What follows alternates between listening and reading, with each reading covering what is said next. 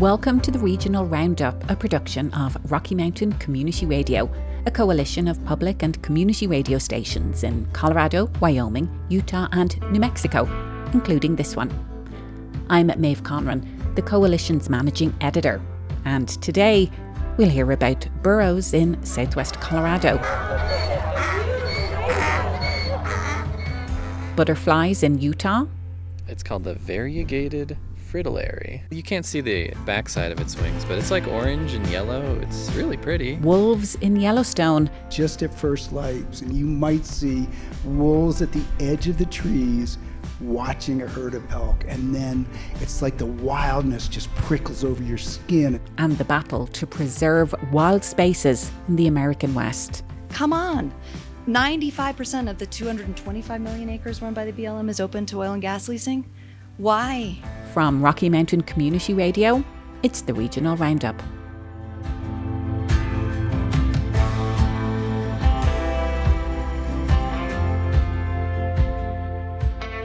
Burrofest has become an annual tradition in Mancos in southwest Colorado. This light-hearted event celebrates the link between the hard-working, stubborn animal and their human companions.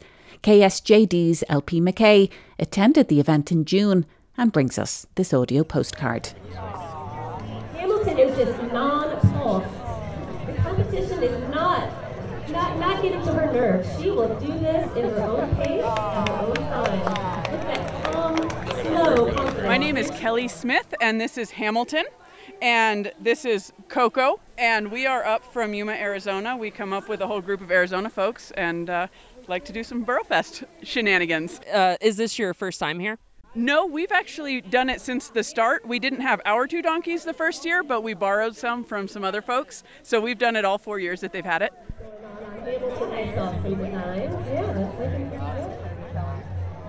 Now the second time going through these scores, I feel like these burros are starting to get a swing of things. Don't you think? So it's feeling a little more familiar, a little less frightening, I would imagine. What goes into coming here? Do you do training? What kind of stuff do you get into? Yes, we do training with them. We do obstacle course training. I don't know if you noticed that in the podium, we do a lot of training on urban parks and things where we live.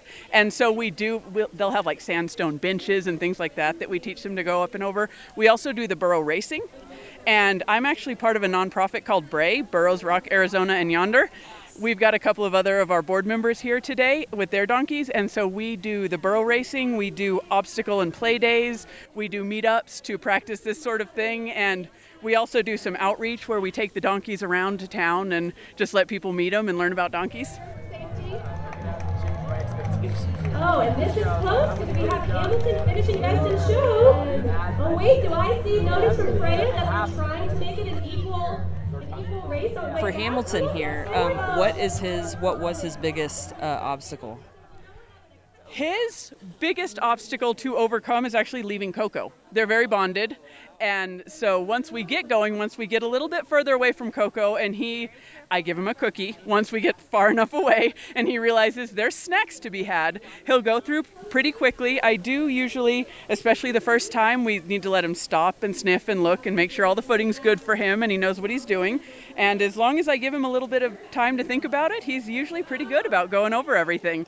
But the key is just let him think and let him know it's safe, and then he'll go right along. And how old is Hamilton? Hamilton is 6.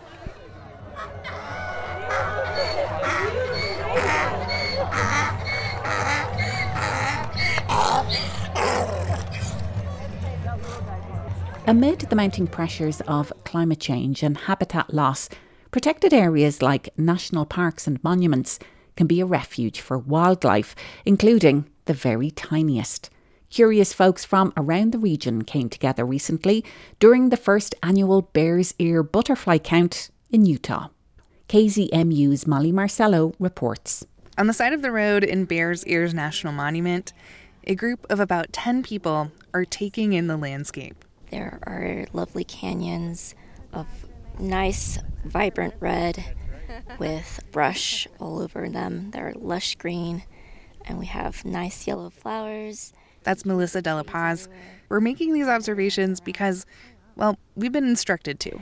And everyone's around looking at this landscape, and there's people out here with nets trying to catch butterflies, but so far failing. That's right. This group is trying to carefully and gracefully observe and catch butterflies. I'm looking for a shape that doesn't look like it belongs on the flower there. I'm like, yep, there's a weird looking triangle sitting on top of that flower. Probably a butterfly. Rob Hannewacker, an expert at spotting and catching butterflies. In this little group, he has the most experience with it. And just a few paces from where we're standing, he spots something. One checkered white. No, Becker's white with the B. Becker's white, a butterfly known from Mexico to Canada. This one flies off, evading capture from Hannewacker's net. Because it was upset I got its name wrong. This is the first annual Bears Ears Butterfly Count, a chance for citizen scientists to learn along with experts like Hannewacker. He describes himself as a naturalist and has led these types of counts for years in Bryce Canyon, Grand Canyon, and the La Salle Mountains near Moab. We have a neat concept here with what's called island biogeography. We have these high country areas that are surrounded by arid grasslands, juniper pinyon, and pretty stark desert. So these little high country areas are really like islands, and you'll have populations that'll fluctuate, and they're much more vulnerable to environmental change. So noticing what's out there now, even in an informal butterfly gathering, can be important. The Xerces Society advocates for conservation of invertebrates, and they call butterflies valuable pollinators that support the health of ecosystems. Like many other insect species, butterflies are experiencing declines. The Xerces Society estimates 19% of butterfly species in the U.S. are at risk of extinction. And it's not just the ones with special habitat needs. Butterfly counts can help us keep track of the species that are in the area and why we're protecting the area. Ricky Begay, volunteer manager with the Bears Ears Partnership. Folks might know the organization by its old name, Friends of Cedar Mesa. Butterflies are experiencing changes due to habitat loss, climate change, disease, pesticides, invasive plants. Protected areas like parks and monuments can be a refuge. Yeah. So this is the first Bears Ears butterfly count that I know of. I really want to bring the community out and show them what life is out here, and kind of showing what we're trying to protect and what species are here and what species are rare, or what new species are coming into the area. I want to make sure the next generation knows what was here, because they might never ever see it again. Begay organized this count.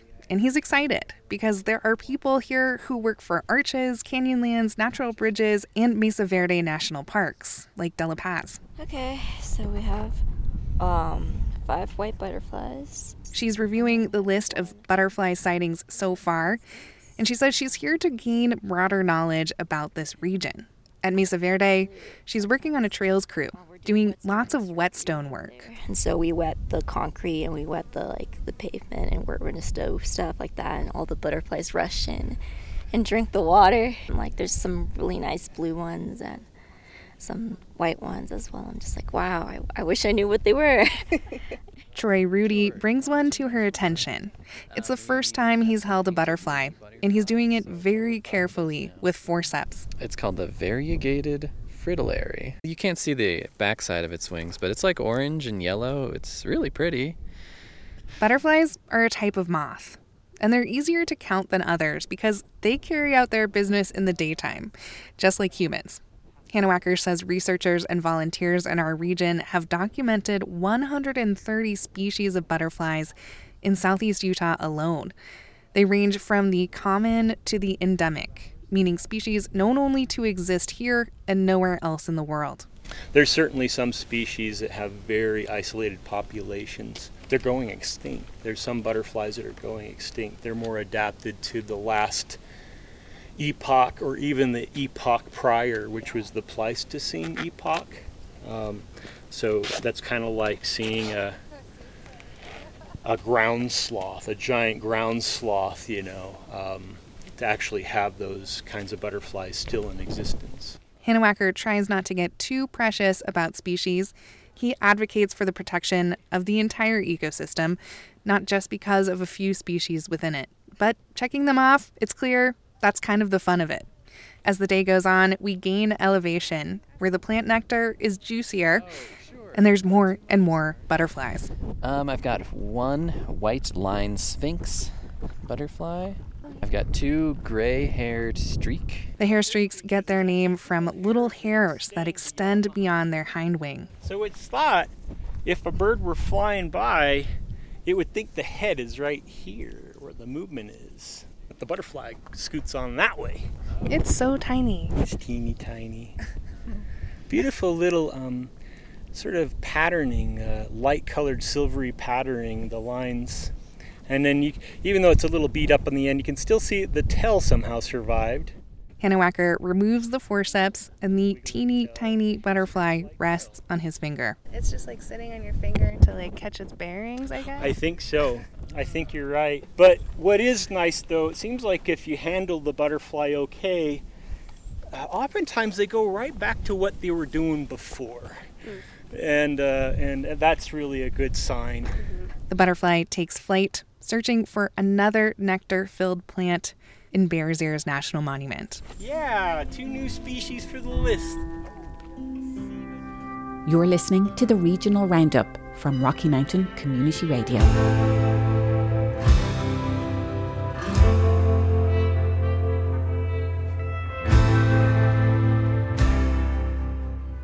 Now to one of the most iconic places in the American West, Yellowstone National Park. Best-selling author Peter Heller's latest novel, The Last Ranger, is set in Yellowstone. It's a place Heller himself has fallen in love with. I spoke with him recently at the Boulder Bookstore as part of KZMU's Radio Book Club.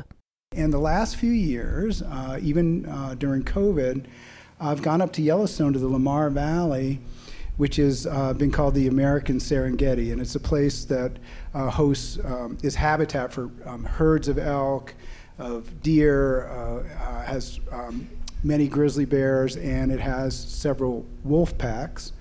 When I first got to Yellowstone, I thought it was going to be like Jellystone. I thought it was sort of, sort of clownish or cartoonish, I guess. But it is a circus, along the main roads. But I found that as soon as you get off the main road and go up the little tributary creeks and follow a trail up, you get half a mile from the parking lot, and there is nobody. I mean, nobody likes to walk more than 100 feet, apparently.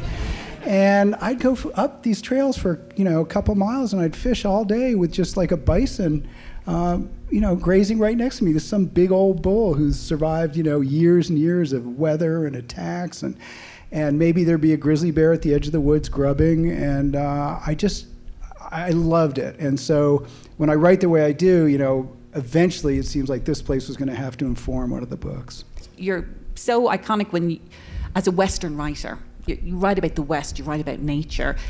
What are the ongoing challenges with that as we're seeing ongoing destruction, the climate crisis, more and more nature and wild areas being lost to various different things? How does that change you as a writer in your writing process? It's very hard to be an artist right now because what's happening in the world, it's very, very painful if you're aware at all. And it's sometimes I feel like, I'm playing the violin on the deck of the Titanic. And who am I playing to? This tsunami of climate change is coming, of habitat loss. And it's so sad, it's so heartbreaking that, coral reefs are dying, that, tens and tens of thousands, probably 1 million species depend on these reefs, and they're really going away. How do we deal with that as human beings, as moral beings? It's very tough, and sometimes I think I should just quit writing fiction and just dedicate myself to, doing a startup that will help people log in their environmental contributions in their neighborhood, in their city, in their country, and I think that's a cool idea, and help people, get community that way and feel like incremental changes are making a difference. And then I think, dang it, I'm a storyteller. I don't want to spend 5 years doing a startup and coming to Boulder and finding venture capitalists,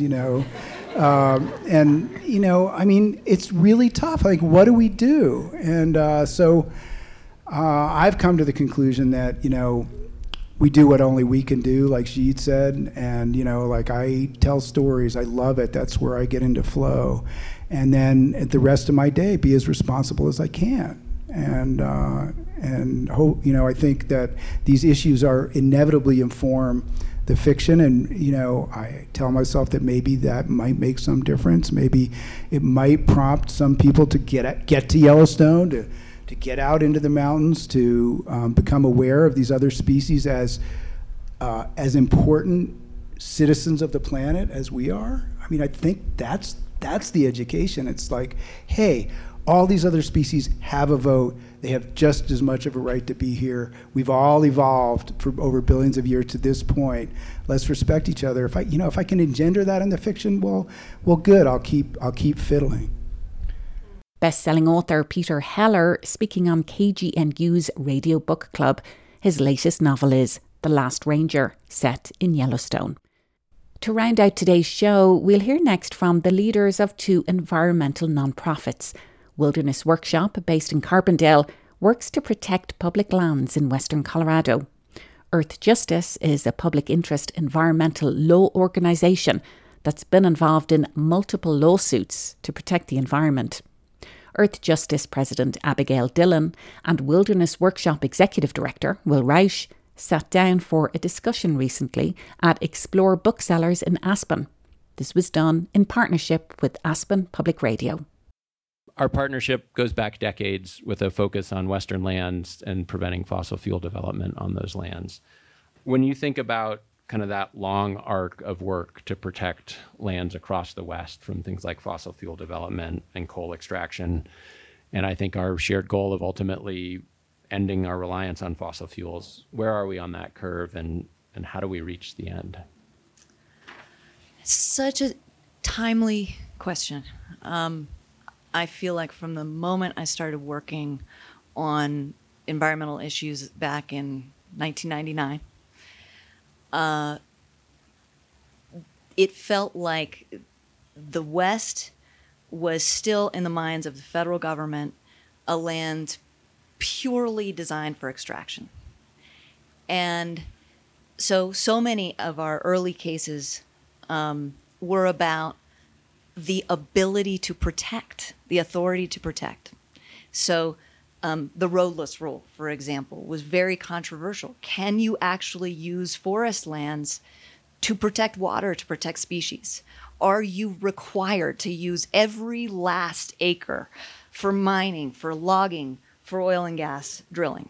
And that is still a worldview that many people put forward, that our lands are here to be used and by use to be extracted from. And that is a culture that runs deep in public lands agencies, no matter who is elected, no matter who the politically appointed officials are. Your measure of success as a BLM field officer may be how many oil and gas leases that you've been able to process. And so changing the culture of these agencies to think of the federal government as a steward of publicly owned lands rather than a concierge of publicly owned lands is one thread of the battle that Will fights every day and that we do at Earth Justice. And then there's another ethos. These lands have been put into protection. Congress has put in place something amazing like the Antiquities Act. We're using it to designate monuments, an incredible one in the Grand Canyon. Was it I'm losing track of time, Tuesday? Just yesterday. Yes, yesterday. And so there's this extraordinary recognition that is not new, that public lands are to be protected generationally. And this administration in particular came in with just extraordinarily ambitious commitments. On 30 by 30, that's just a wildly ambitious goal. And Secretary Holland is someone who believes in it, and she's putting her full political capital behind lands preservation with an emphasis on traditional indigenous knowledge, respecting the stewardship of tribes. It's really exciting to see. And so when I think about where we are in kind of our public lands trajectory, I think the emerging consciousness around refugia for people, for species, for water is ascending. And I think we will see the federal government get out of the oil and gas business in our lifetimes, which I wouldn't have said 10 years ago. It was astonishing that President Biden put, and believe me, I know there's a coda to this, made it one of his campaign promises to stop drilling on federal lands. It was extraordinary that he did that. And I think it reflects a momentum that is not dead, notwithstanding Willow, which is a very close fight to my heart. We're in the thick of fighting that mammoth project. So on the one hand, I think, I can see an end to oil and gas leasing. But as long as every election turns on the price of gas at the pumps, both parties, there will be an optics problem of winding down our oil and gas leasing. So we have to break that reliance that we have as a country on gas. I do think the administration's taken a really important step proposing new rules about how to run the oil and gas program. These are the basics. Like the royalties should be higher for an industry that has record profits. The bonding requirements, which haven't been amended in 60 years, come on. 95% of the 225 million acres run by the BLM is open to oil and gas leasing. Why? So these are rules that, start taking the most important wildlife habitat, the most important sacred sites off, getting bonding requirements into a more reasonable framework. Not there yet. These are no regrets, common sense changes that must be made. And I think they will kind of affect the calculus of how cheap it is to extract. But we're going to have to bring a climate lens to this. Ultimately, we're going to have something that is fully within the president's control, accountable to climate imperatives. We can't just make these decisions anymore based on the idea if someone's asking for the lease, you got to give it to them. We've got to say, how much carbon can we afford to put into the atmosphere? And what the scientists are telling us is none. That's politically implausible at this moment, but I think what we will live through in the next 10 years will make it politically plausible in our lifetimes. And I hope sooner rather than later.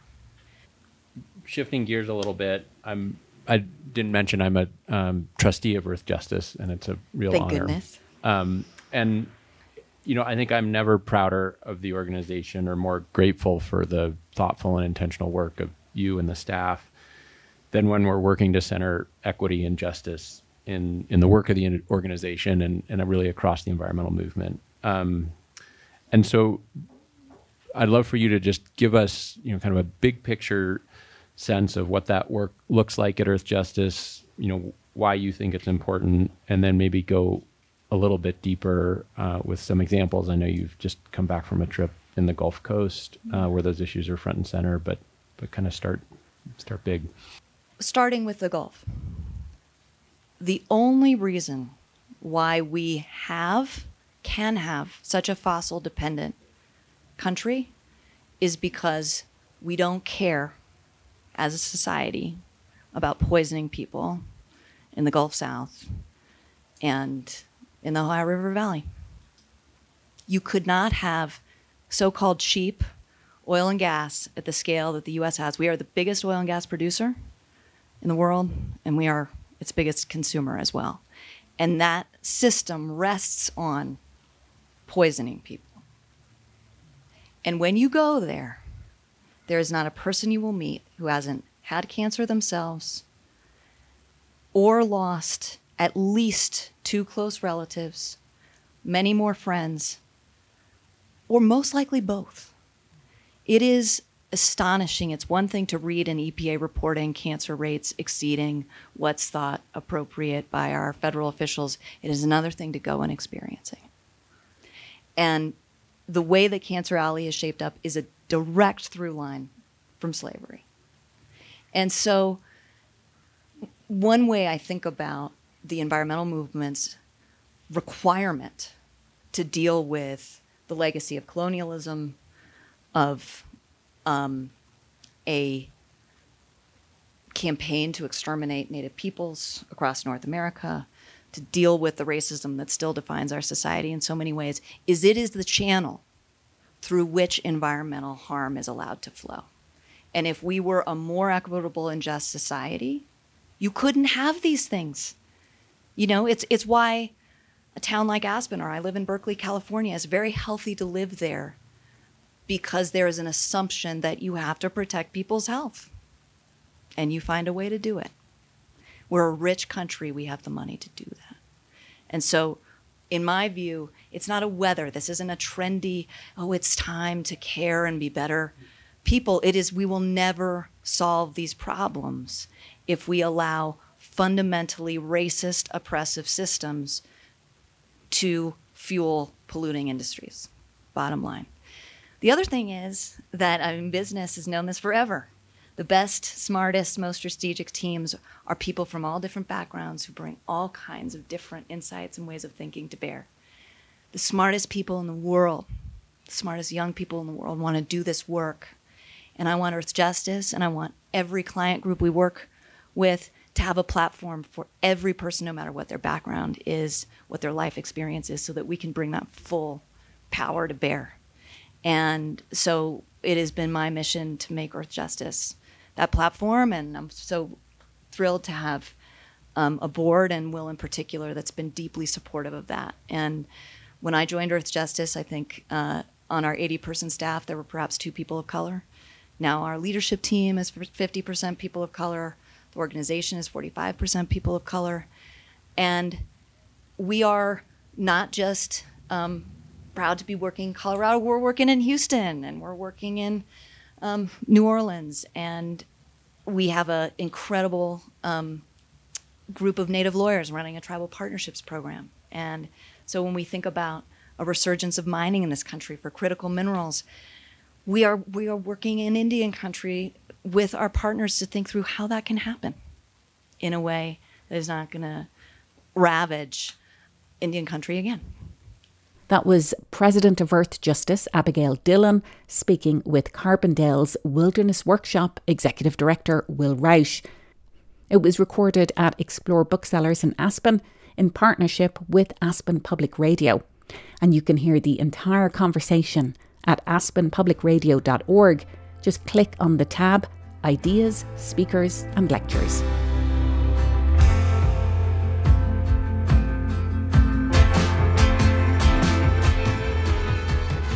You've been listening to the Regional Roundup, a production of Rocky Mountain Community Radio, a network of public and community radio stations in Colorado, Wyoming, Utah and New Mexico, including this one. Thanks to KSJD, KZMU, KGMU and Aspen Public Radio for today's show. Our theme music is Take Me Somewhere by Joel Adam Russell. I'm Maeve Conran. Thanks for listening.